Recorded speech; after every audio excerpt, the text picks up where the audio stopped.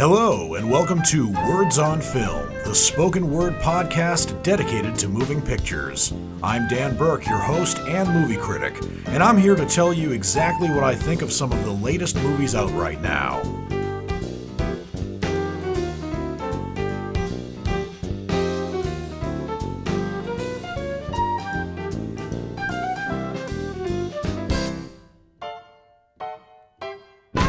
I gotta tell you, I have had quite a week, particularly because I try to see at least 3 movies for every show, and to be honest with you, this week I fell short of that.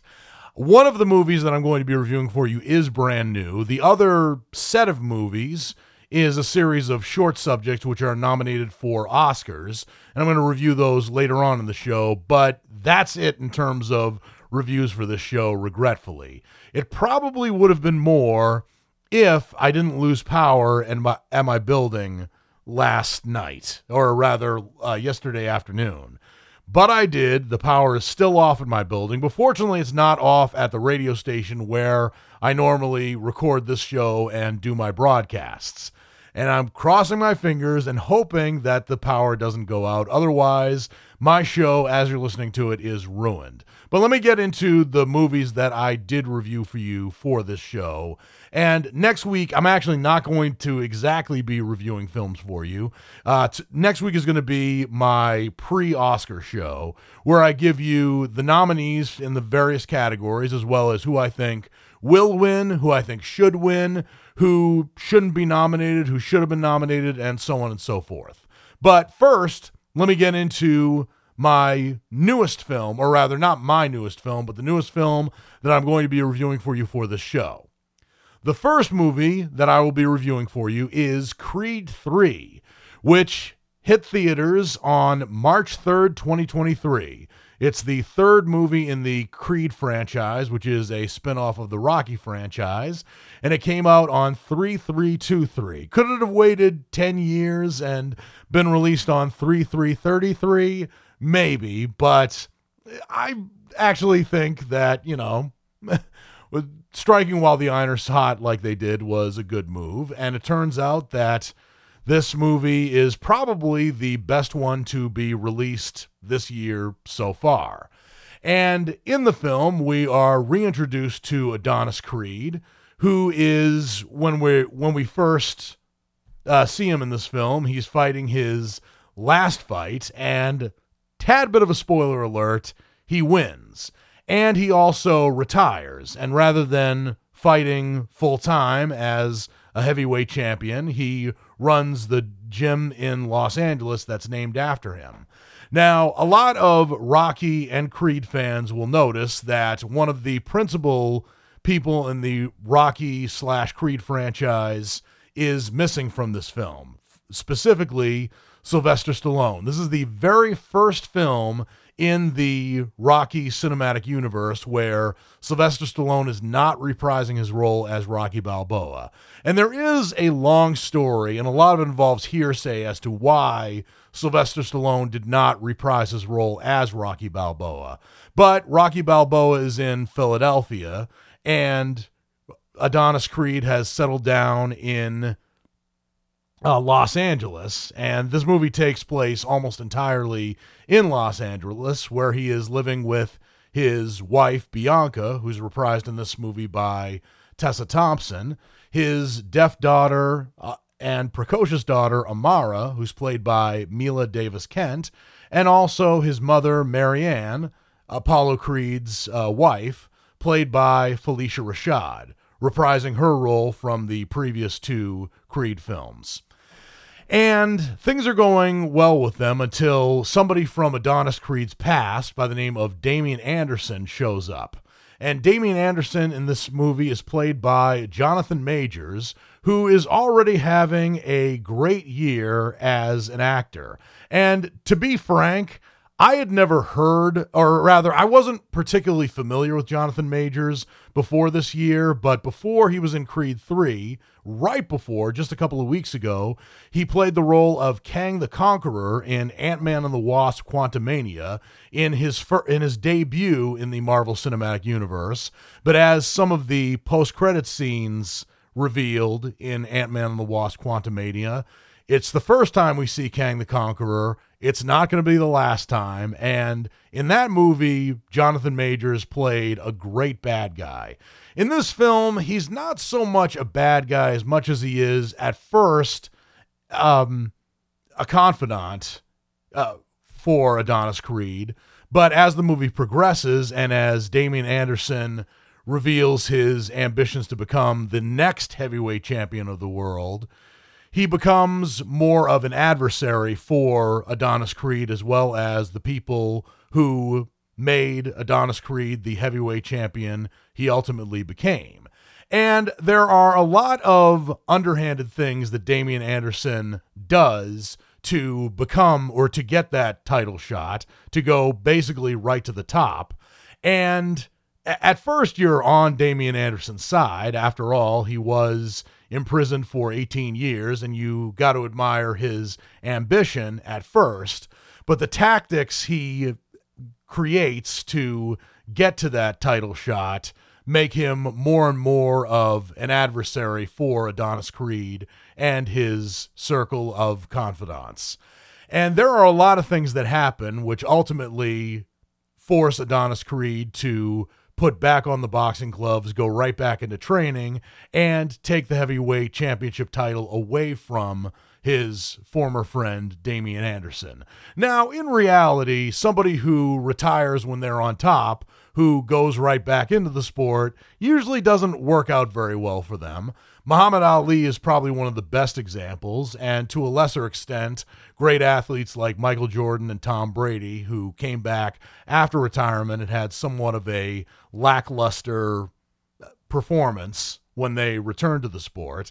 But in this film, based on the things that the character Damian Anderson does, even though I think in reality you probably wouldn't be on Adonis Creed's side if he decided to go back into the ring, I think the circumstances in this film make it all the more worthwhile to see Adonis Creed put back on those boxing gloves. And the movie actually takes you on such an emotional, dramatic ride that you kind of forget that Rocky Balboa was Adonis's mentor in the first two films. And I hope that Sylvester Stallone returns as Rocky Balboa. His absence is not explained, but I think it would be in a later film.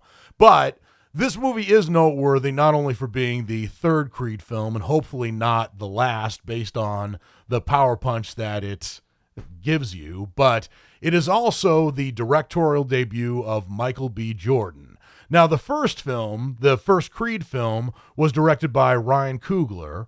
The second film was directed by Steve Cappell Jr., and Michael B. Jordan has some very big directorial shoes to fill, in addition to playing the lead role.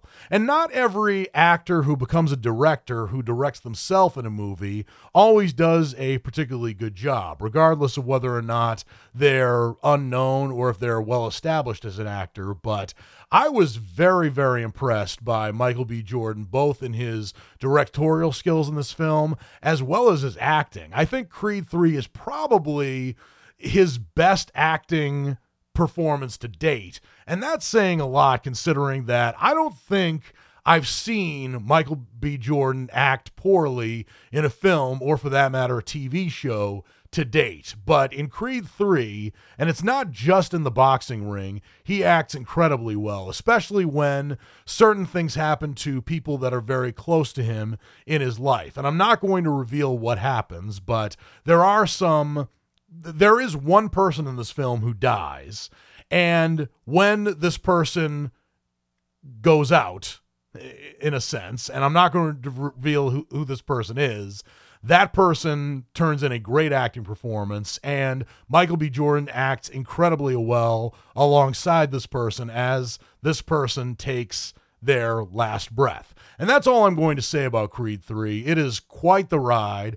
It is certainly much better than a lot of films in their third installment, particularly those that run out of gas as they're progressing, and it gives me a lot of hope for the fourth Creed movie. And as a matter of fact, before I give you my rating of Creed 3, according to my scale, I will say that there was speculation that Creed 3 would be about Adonis Creed fighting the son of Clubber Lang, who, if you know your Rocky history, if you've seen the Rocky films, you know that Clubber Lang was the adversary for Rocky Balboa in Rocky 3.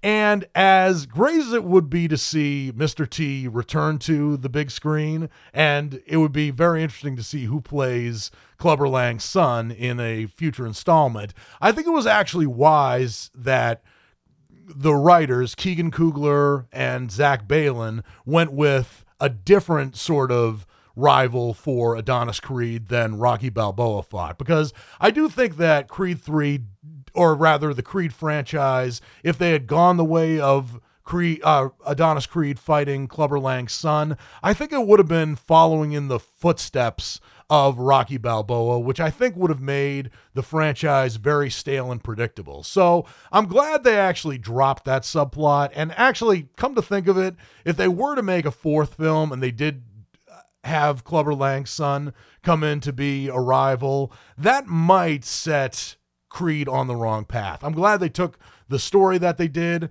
This has phenomenal direction by Michael B. Jordan, a great performance as Adonis Creed by Michael B. Jordan, and a nearly flawless trilogy so far. There probably will be a fourth installment, maybe even a fifth installment, but I think that the movie franchise that's a spinoff of the Rocky franchise is off to an incredible, momentous start right now, which is why I give Creed 3 my rating of a very unexpected but still very enthusiastic knockout. Michael B. Jordan is amazing in this film. Jonathan Majors plays another great adversary in this movie, and there's also great performances as always by Tessa Thompson and Felicia Rashad, who both did a really good job in the first two Creed films, and they reprised their role very well in Creed 3. And also some noteworthy supporting performances by the likes of Wood Harris, who plays Tony Little Duke Burton, Adonis Creed's trainer, as well as Jose Benavidez and Salinas Leyva, in addition to other people. But Creed 3 is definitely well worth the watch, and it's the first film to come out in 2023 that has truly lived up to its hype.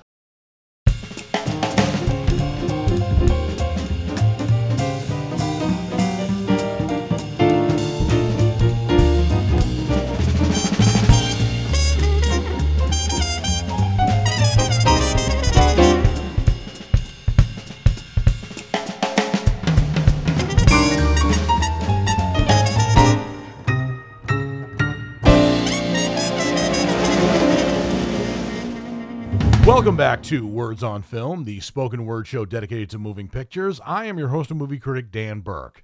I only reviewed one feature film for you for this show, and that's mainly because Creed 3 was the biggest feature film to come out this week. Plus, I lost power in my building, so I wasn't able to see any new films from Netflix, Hulu, or any of the other major streaming services. And I'm very sorry about that, but I did get to see a collection of the Oscar nominees for Best Documentary Short Film, and I'm going to be reviewing those 5 short films for you right now. And it's interesting because probably the best documentary short films of the cluster of short films that are A, nominated for Oscars, and B, released in art house theaters every year, the best documentary short films are probably the least popular. The most popular are undoubtedly the animated films, and for very good reason. Even though the animated films are not necessarily amusing or entertaining, I mean, they usually are very, they're always great, because if they weren't great, they wouldn't be nominated for Oscars, probably. But with documentaries, very intriguing to watch. And I think when people do give them a chance, they will be intrigued by them. And I think the cluster or the roster of the nominees for Best Documentary Short Film this year are certainly no exception. So just like last week when I reviewed the nominees for Best Animated Short Film and Best Live Action Short Film, just like last week, I'm going to review these first by my least favorite and then working my way up to my most favorite and what, in my opinion, should win the Oscar for Best Documentary Short Film. And it's very tough to do because these 5 films are great. If I were to rate them, I'd give all 5 of them knockouts, probably. Maybe give one of them checkout, perhaps, but either way, if they weren't great, they wouldn't be nominated for Oscars. And I've rarely seen a short film in any category that to me would have been overrated. But anyway, I'm going to start with number 5, probably my least favorite of the best. And I'm not saying that this film shouldn't be nominated. I'm just saying that of the best, it's just the least of the best. So, number 5 in my list of Oscar-nominated short films that were nominated for Oscars is a film that's called Haul Out. And this is a film that they say is a UK production, but it is actually written, if you want to call a documentary feature written, directed and produced by a brother and sister duo by the name of Maxim Arbagev and Evgenia Arbagev. And forgive me if I mispronounced their names. They are Russian names. And I presume that Maxim and Evgenia are Russian, not British. But when I actually clicked on their Wikipedia pages, their Wikipedia page is written entirely in Russian. And I didn't have time to even have my server translate them. But in any event, Haul Out is a documentary about a Russian scientist, a marine biologist specifically, by the name of Maxim Chakilev, who observes the life of walruses at Cape Heartstone in the Chukchi Sea. And for those of you who aren't quite familiar, the Chukchi Sea is the sea that lies between the furthest point the furthest point east of Russia and the furthest point west of Alaska. And this marine biologist, Mr. Chakilev, lives a very solitary life. And I loved how this film was shot. As a matter of fact, it looked less like a documentary and more like an actual feature film. But you're wondering, as you're seeing him in this shack with presumably no electricity, why is he just staying there by himself? And then as the movie progresses, you see a lot more walruses. And you learn eventually that he is studying these walruses. But the movie doesn't tell you exactly what his job is and to whom he reports and why he's studying walruses until the very end. And the written epilogue at the very end is not only very well written, but it also kind of hits you like a gut punch when you realize why there are so many walruses in this cape, why they're all gathered together, and what the consequences of these walruses all migrating together would be. And it's a lot darker than at first it meets the eye. Because at first, when you see all these walruses, first of all, you're amazed that there are literally thousands of them. And you also feel like Maxim Chakilev is much less alone. But the movie is darker than that in a way that I won't exactly reveal. But I will say it does have to do with climate change, and that's why the written epilogue at the end is a gut punch. It's an excellent documentary and one that's filmed very well, but the reason it's number 5 on my list, one of the weaknesses I thought was it was very long and very drawn out, or at least it felt very long. It had a running time of 25 minutes, but I think when put together with the cluster of documentary films, which altogether adds up to almost 3 hours, it just felt probably the draggiest of the five. But that is not to say it is a bad film. It's just the one that I think is the least likely to win the Oscar for Best Documentary Short Subject. So that is number 5 on the list. Number 4 for my most favorite Oscar nominees for Best Documentary Short Subject is The Martha Mitchell Effect. And The Martha Mitchell Effect is a historical documentary that is produced and directed by Beth Levinson and Anne Alvergu. And The Martha Mitchell Effect is a movie, or rather a short documentary that is actually a Netflix original. It premiered on the platform on June 17th, 2022, so you can go on Netflix and see it now. But it tells you through archival footage, and there's no narration, but there is some written prologues and epilogues for this. It is centered around Watergate whistleblower Martha Mitchell. And Martha Mitchell was a very outspoken woman who eventually became, at first, an ally for the Nixon administration. But then, after Watergate happened, she became an adversary for President Nixon, as well as somewhat of a thorn in the side of her husband, John Mitchell, who was the United States Attorney General under President Richard Nixon during his first term in office. And Martha Mitchell was one hell of a woman. In fact, she was probably, she was definitely unlike any other wife of a politician or any member of the Nixon administration, in that she did not sit quietly and she rarely ever pulled any punches, which is to say that I think anyone who is not a Republican who sees this film is going to absolutely love it. And there are things that have changed significantly since the late 1960s and early 1970s in Washington, D.C., particularly in the White House and the Capitol building. But there are other things that have not changed. As a matter of fact, probably one of the funniest things that Martha Mitchell says, and this is in 1974, after Nixon became the first and so far the only president to resign from office, she actually said, "This will probably teach politicians not to be corrupt." And Martha Mitchell actually died a few years later, but if she could only see how politics progressed in the next 50 years. That's all I have to say about that, because I could go on a tangent.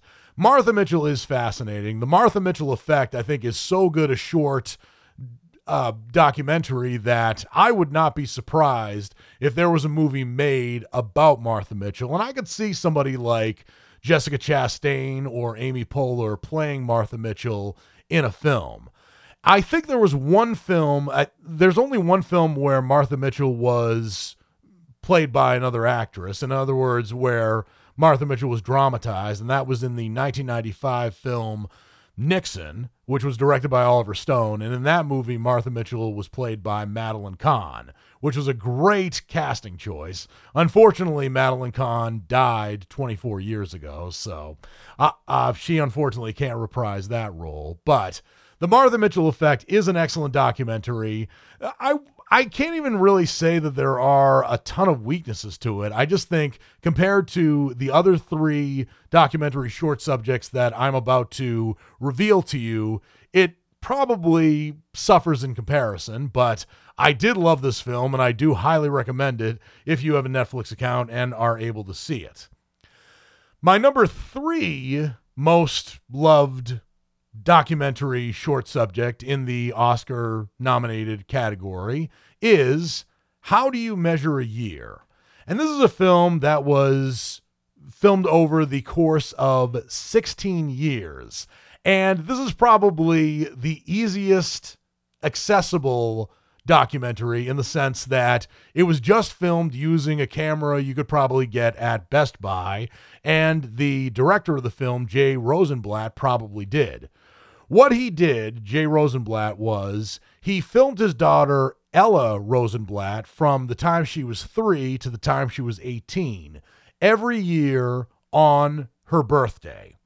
And you see Ella Rosenblatt when she's 3 years old. She's very talkative, she's very gregarious and precocious.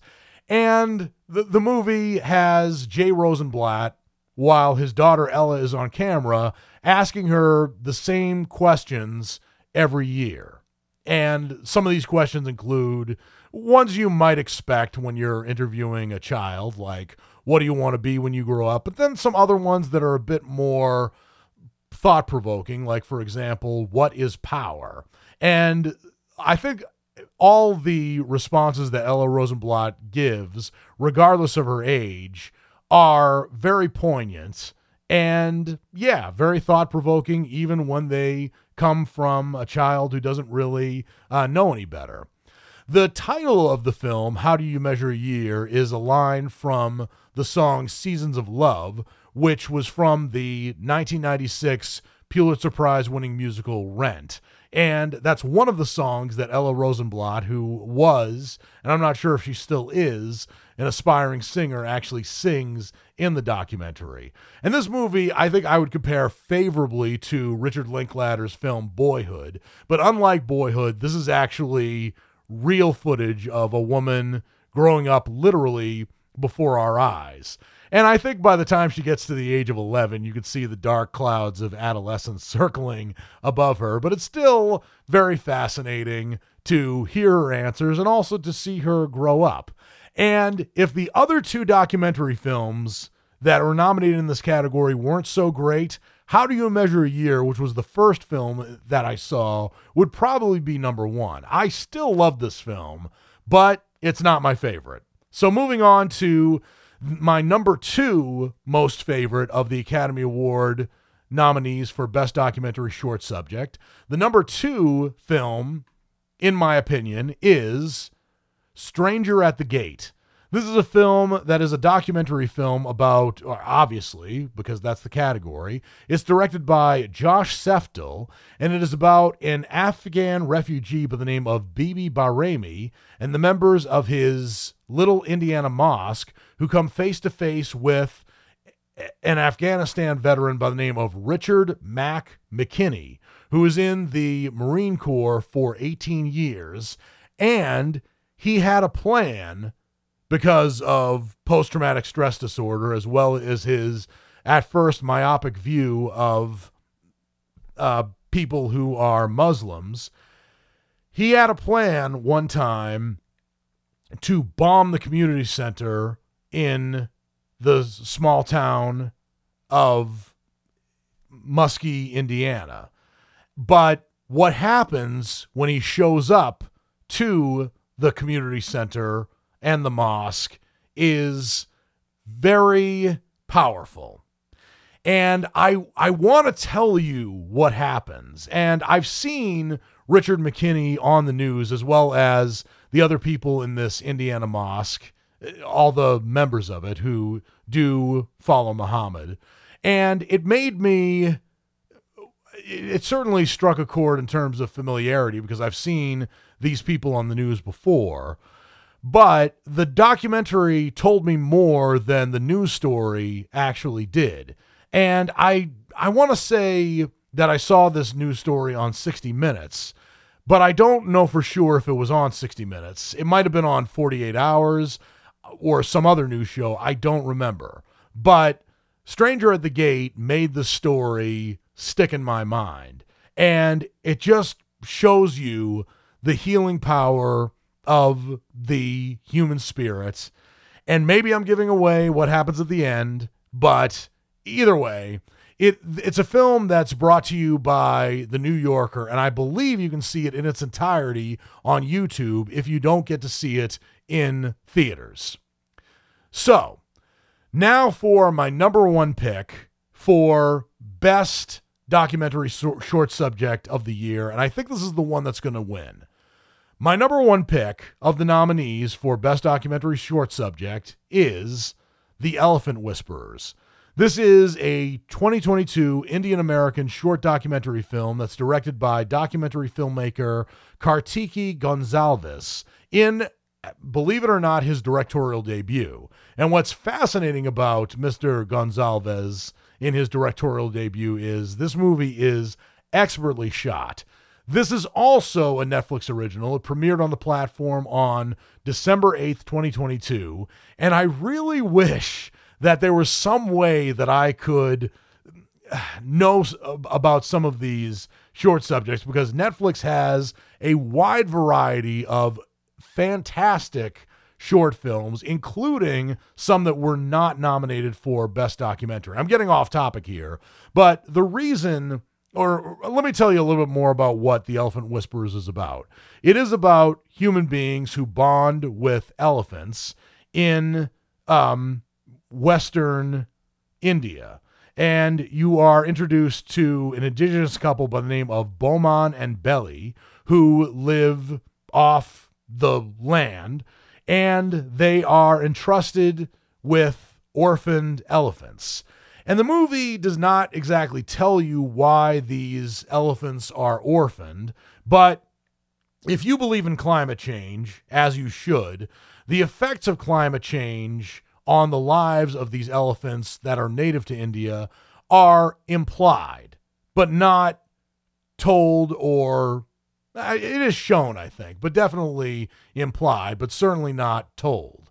And this short film, I believe, is the longest of the nominees for short film. It has a total running time of 39 minutes, but the filming of this movie is absolutely fantastic. In other words, the cinematography, the things that they do, not only with high-def cameras, but also with drone shots, make this film and its subject come to life.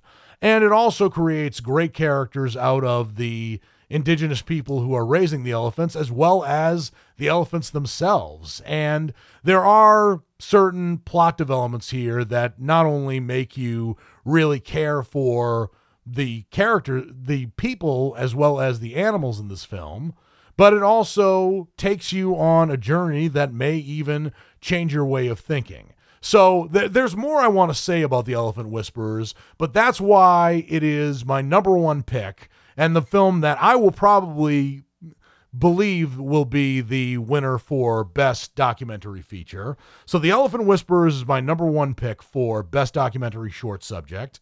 Number 2 on my list is Stranger at the Gate. Number 3 is How Do You Measure a Year? Number 4 is The Martha Mitchell Effect. And number 5 is Haul Out.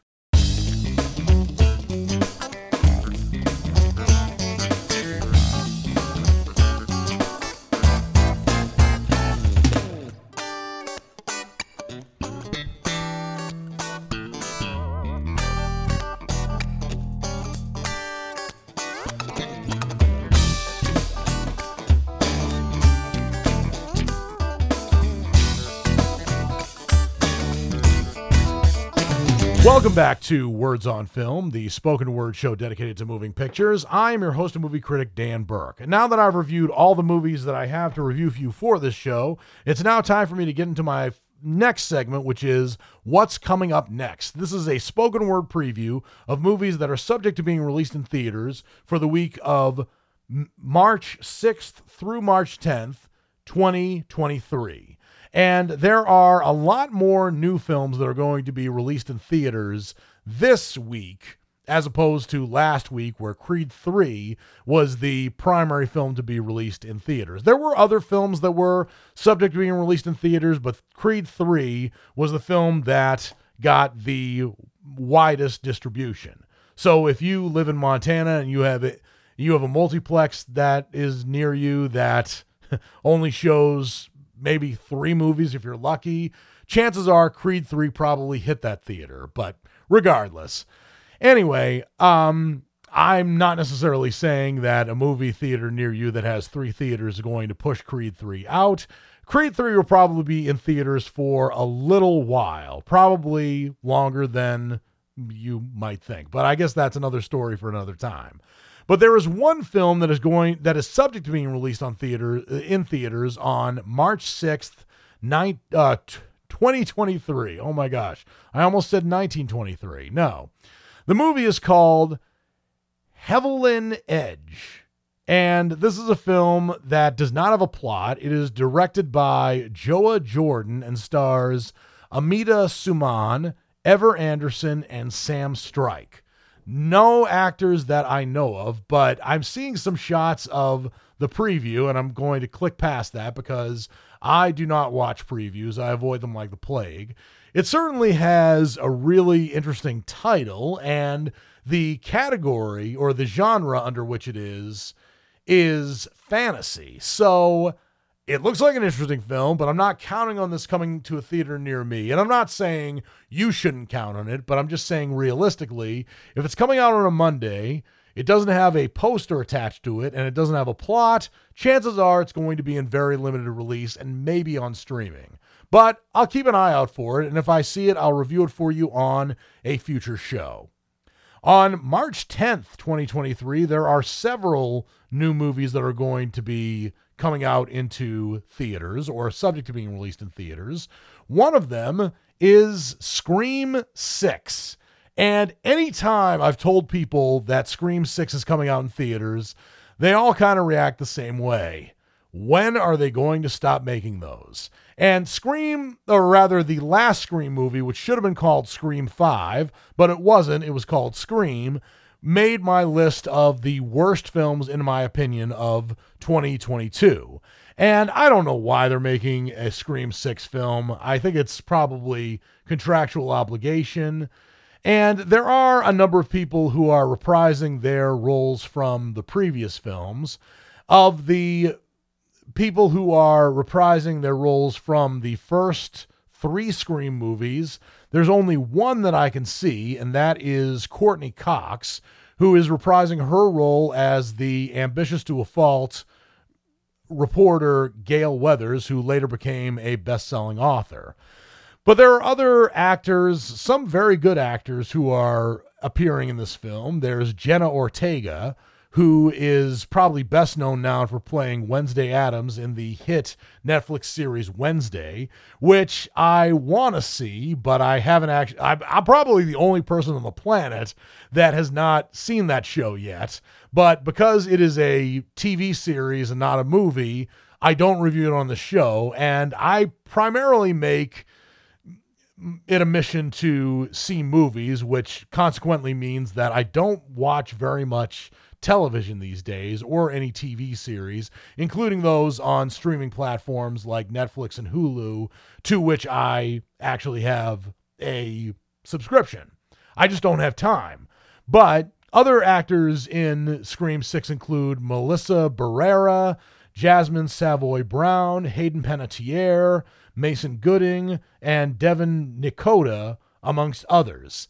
So Scream 6 is a movie that I will see, but I doubt I will like it because I think this is just going to be a retread of either the first Scream movie or the first 2 Scream movies, both of which were excellent for their time. And I think they still kind of stand the test of time, albeit a lot has changed in life as well as in high school since 1996 and 1997. But Scream 6 is a movie that I will see. I will review it for you on a future show, but I doubt I'm going to love it. There is another movie that's going to be premiering in theaters this March 10th, 2023, and it's a movie that stars Adam Driver. It is an action-adventure drama, and Adam Driver chooses his films very carefully. He has not made a misstep yet, or at least if he's been in a bad movie, he himself hasn't acted poorly in it. But for that reason, I'm kind of excited to see this film. And the movie is called 65. I don't know why it's called 65, but it's from the writers of A Quiet Place, and it's directed by Scott Beck and Brian Woods, who also wrote A Quiet Place. But it's a movie about an astronaut who crash lands on a mysterious planet only to discover he's not alone. And the movie also co-stars, it actually doesn't co-star very many people.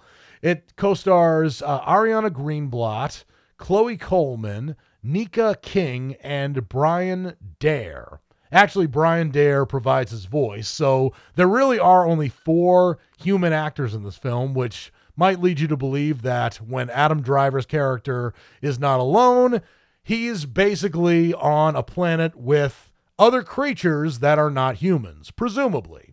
But 65 is a movie that I will likely see, and I will review it for you on a future show.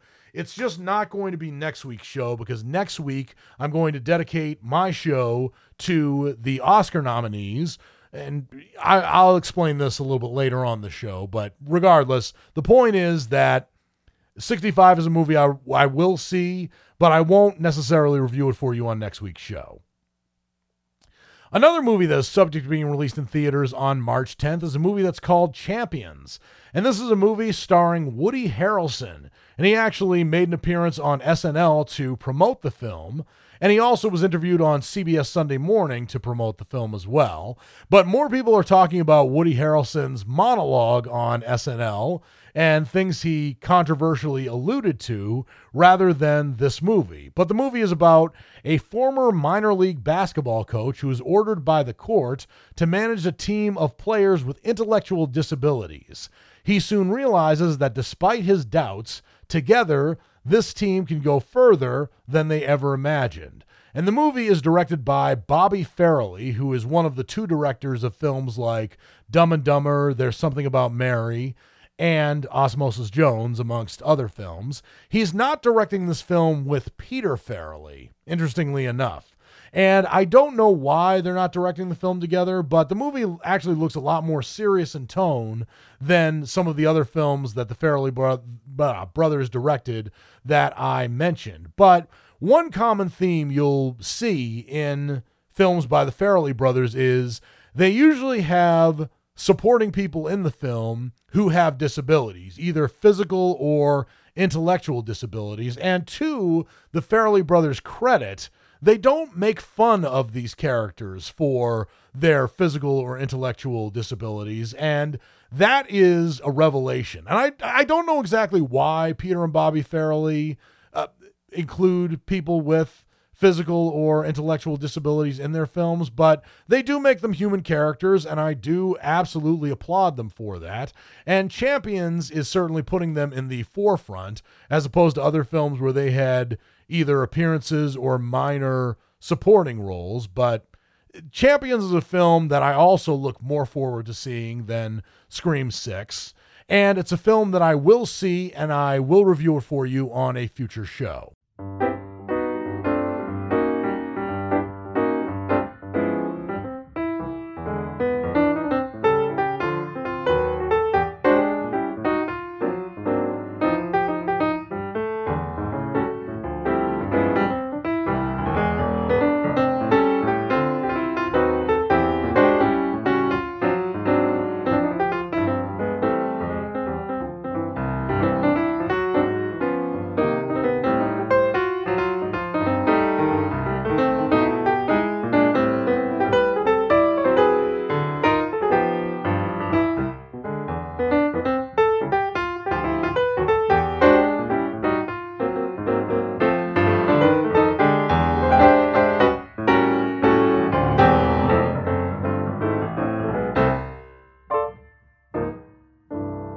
Welcome back to Words on Film, the spoken word show dedicated to moving pictures. I am your host and movie critic, Dan Burke. There are a number of films that are going to be released or subject to being released in theaters on March 10th, 2023. Before the break, I mentioned 3 of them, but there are actually a lot more. And I will probably give them to you, but unfortunately, by telling you what these other movies are, it's going to cut into the films that are subject to being released on streaming platforms as well. But let me continue on with this list. So in addition to Scream 6, 65, and Champions, there are other films that are subject to being released in theaters on March 10th.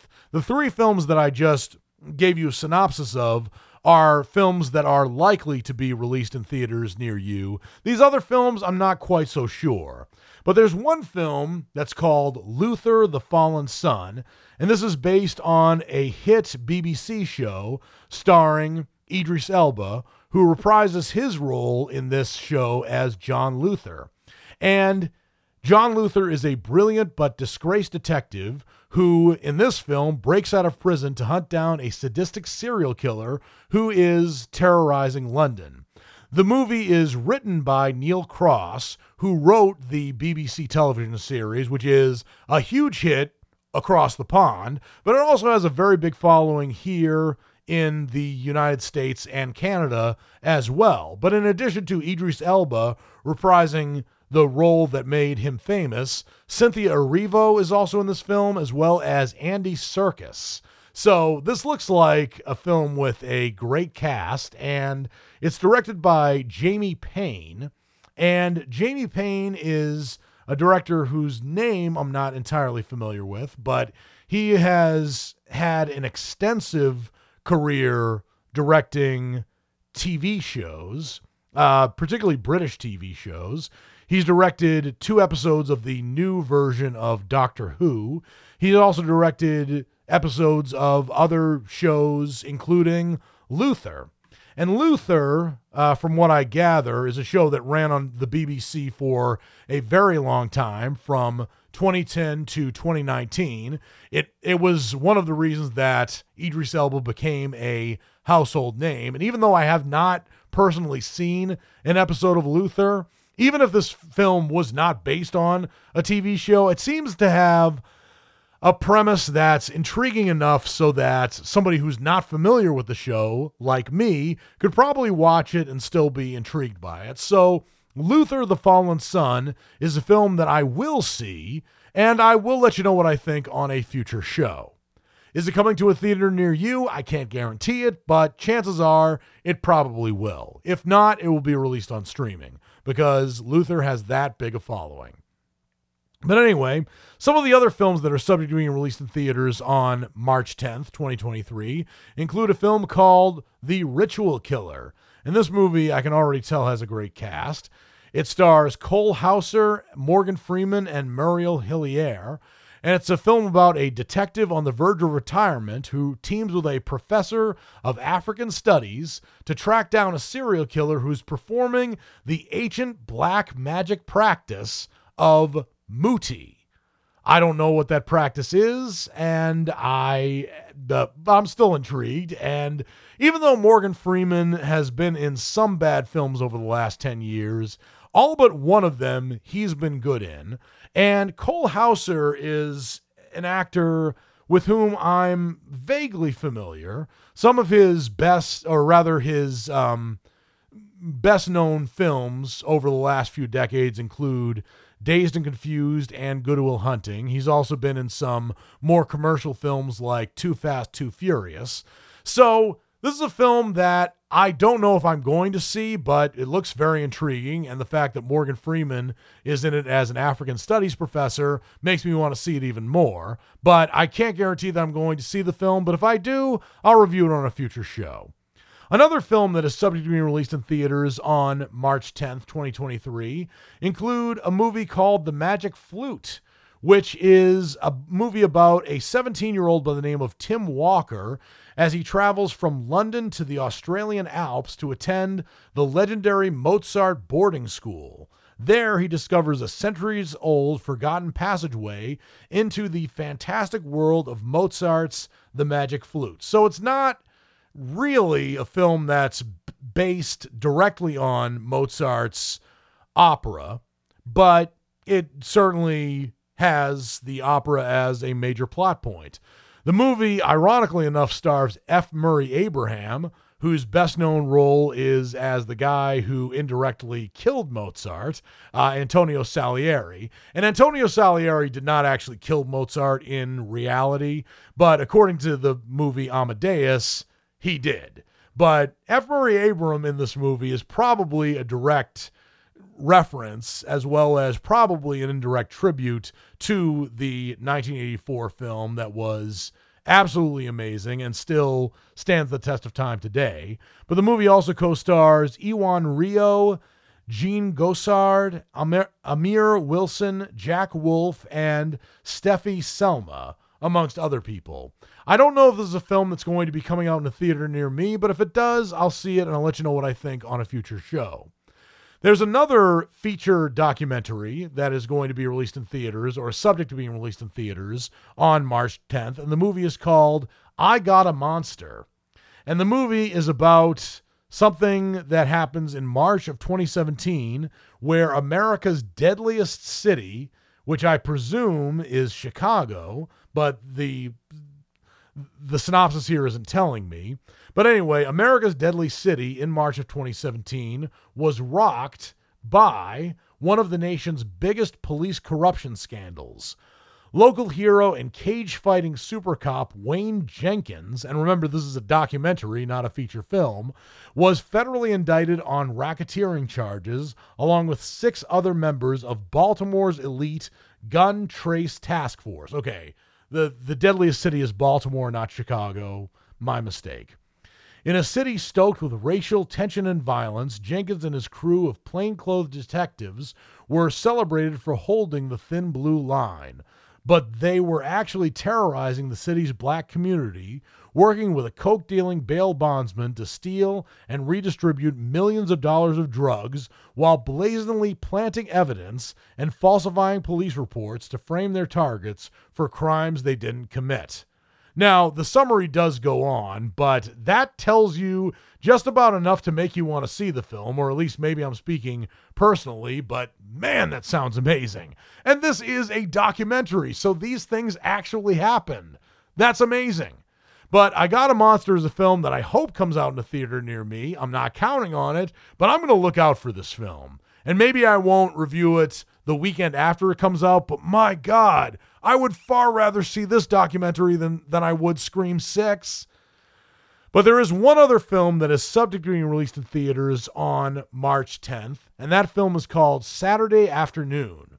And Saturday Afternoon is actually a foreign film that is directed by Mustafa Sarwar Faruqi. And Mr. Faruqi is a native of Bangladesh, as you might presume from hearing the name.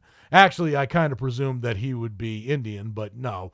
Bangladesh, still Southeast Asia. But this movie, which is called Saturday Afternoon in English, is about an unprecedented terrorist attack that takes place in a peaceful cafe in the center of Dhaka, which is the capital of Bangladesh, on a nice Saturday afternoon. The terrorists use religion to divide and kill people, while the surviving hostages, all of them also Muslims, try to defend their own humanistic values. The film unravels the clashes and contradictions of religion, ideology, and civilizations through a terror drama shot in a single take. Wow, that sounds incredible. I can't exactly tell you the names of the actors. I have the actors' names in front of me, but they are very long names, and they're names that I don't recognize, so I'm going to spare you that. But the plot of the film already kind of sells itself, it seems. Amazingly enough, even though this sounds like a true story, it is actually a work of fiction, and it's gotten great reviews from the American reviewers who have seen it so far. And it's all the more ironic that I Got a Monster is a documentary and Saturday Afternoon is a dramatized fictional film, because I Got a Monster sounds too outlandish to be true, and Saturday Afternoon sounds almost too awful to be untrue. But these are films that are unlikely to be released in the theater near you, but if I see these films, if I get the opportunity to see them, I'll let you know what I think on a future show. Well, that's all the time I have for this episode of Words on Film. I always love talking about movies, and I hope you liked what you heard. If you did, please subscribe and rate the show and leave comments if you can. I would love to get your feedback, even if it's more criticism than praise. This has been Words on Film. I'm Dan Burke. And until my next episode, I'll see you at the movies.